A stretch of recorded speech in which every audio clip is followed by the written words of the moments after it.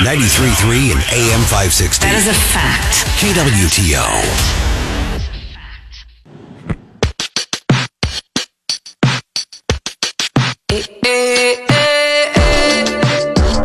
You're listening to Wake Up Springfield with former Speaker of the House Tim Jones, News Director Don Luzader, and producer Cass Bowen Anderson on 93.3 and AM 560 KWTO.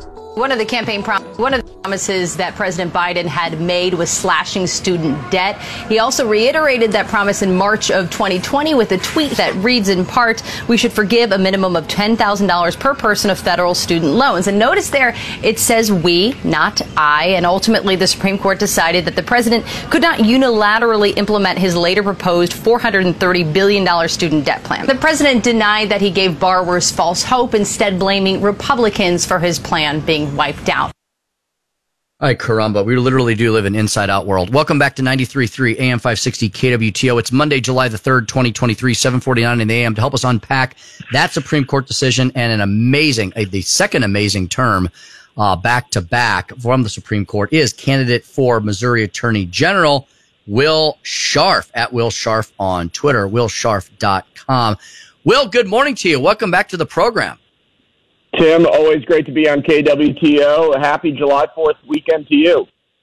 Absolutely. Same to you and to your entire family. Will, I saw an incredible meme on, there was a lot of great memes over the weekend about the Supreme Court decisions. And Will, one of them was a fella with a chart, a big chart, and there was a young man sitting next to the chart with a graduate cap on, and the professor is pointing to the chart, and it has two things on it. Number one, you took out a loan. Number two, pay it back. Student debt crisis solved. Will, it really is as simple as that, isn't it? Yeah, Tim, we've seen in case after case this term from the Supreme Court as well as last term, just incredible successes for the conservative movement, for the rule of law, and for the Constitution, whether it's on student loans, whether it's on affirmative action, or whether it's on religious liberty, where we got two great decisions in the last few days alone. This has just been an incredible week for those of us who care about the rule of law. And I think the Biden v. Nebraska, the student loan case, is just a great example of that, a reassertion of the Constitution, a reassertion of the separation of powers against the violence that folks on the left like Joe Biden have attempted to do to our constitutional order.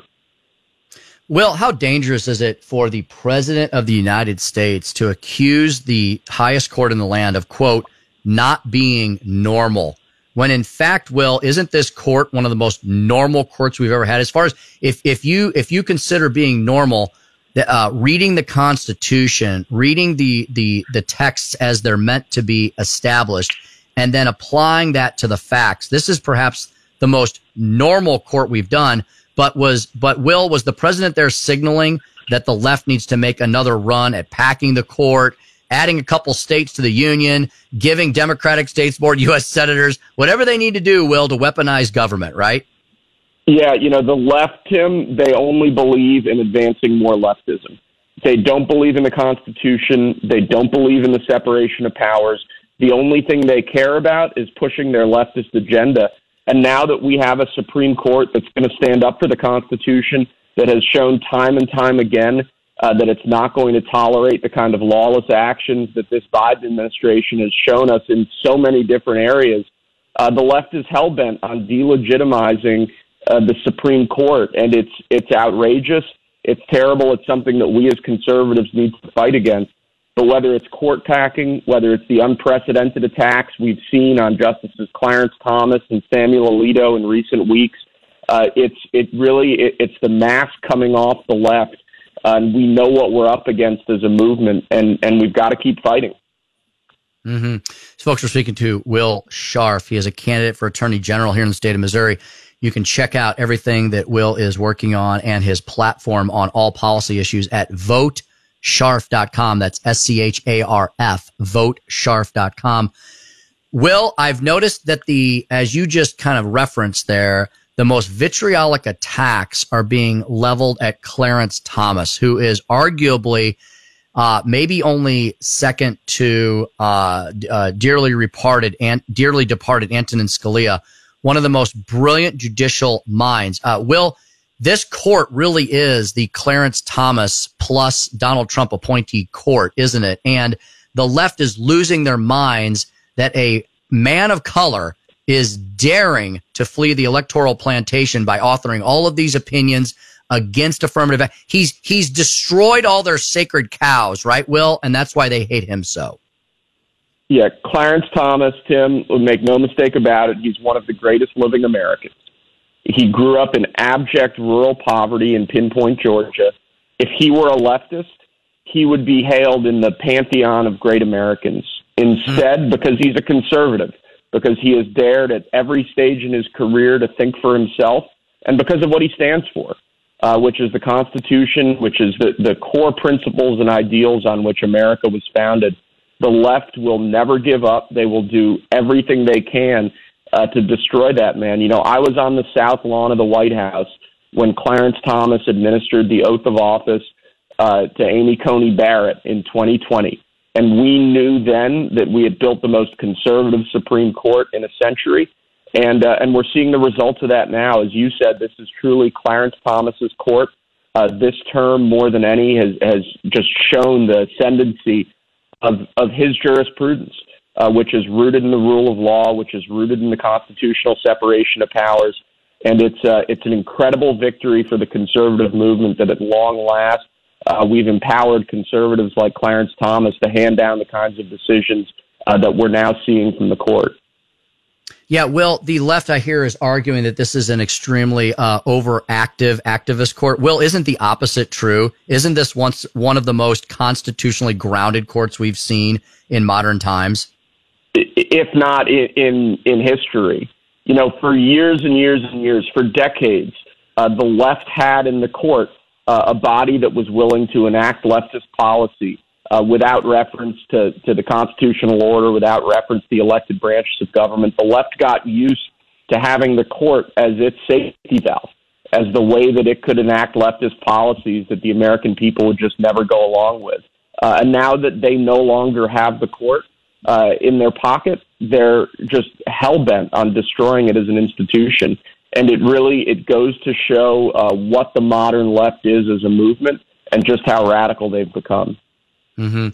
Well, that also has lent itself to the fact that, you know, a lot of several of these cases were brought by attorney generals across the country, including the student loan case by one of, I know, you hope to be one of his successors, Eric Schmidt, in the student loan debacle. Will, in addition to the court, attorney generals of the right mindset across the country have been extremely important in this battle too, right? Getting these cases to the court to reestablish the rule of law across the land. Yeah, absolutely. You know, the student loan case, as you mentioned, it was brought by Eric Schmidt. It was argued by a great attorney general's office in Nebraska.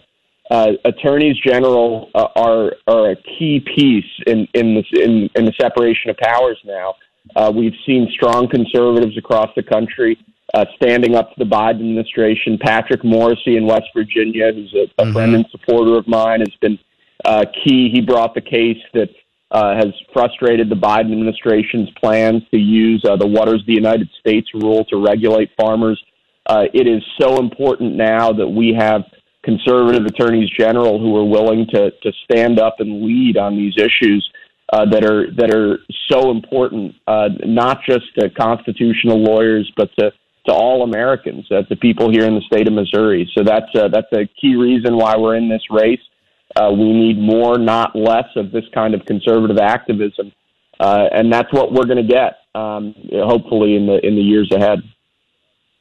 Speaking to Will Scharf, who is running for Attorney General here in the state of Missouri. Will, I could talk Supreme Court and all of the cases with you for the rest of the show here, but we're about out of time.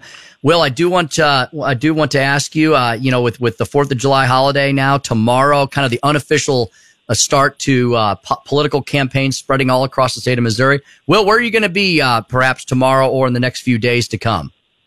You know, Tim, I'm with family for this holiday, so we're not going to be doing anything too aggressive politically. But I do want to note, you know, today's July 3rd, and on July 3rd in 1863, the Battle of Gettysburg was fought. And it's really important for all of us as Americans to remember not just to celebrate the July 4th weekend, but also to remember the sacrifices that went into preserving our country over the years. And I think to the Pickett's charge, I mean, July 3rd, the crucial linchpin of the victory at Gettysburg. It's really important for all of us to remember that if we don't stand up and fight for our union, if we don't stand up and fight for our Constitution, this country may not have a bright future. So I just would issue a call to all of your listeners as you go out and celebrate this holiday to remember those who fell to keep America great. Boy, I could not agree with you more. You are truly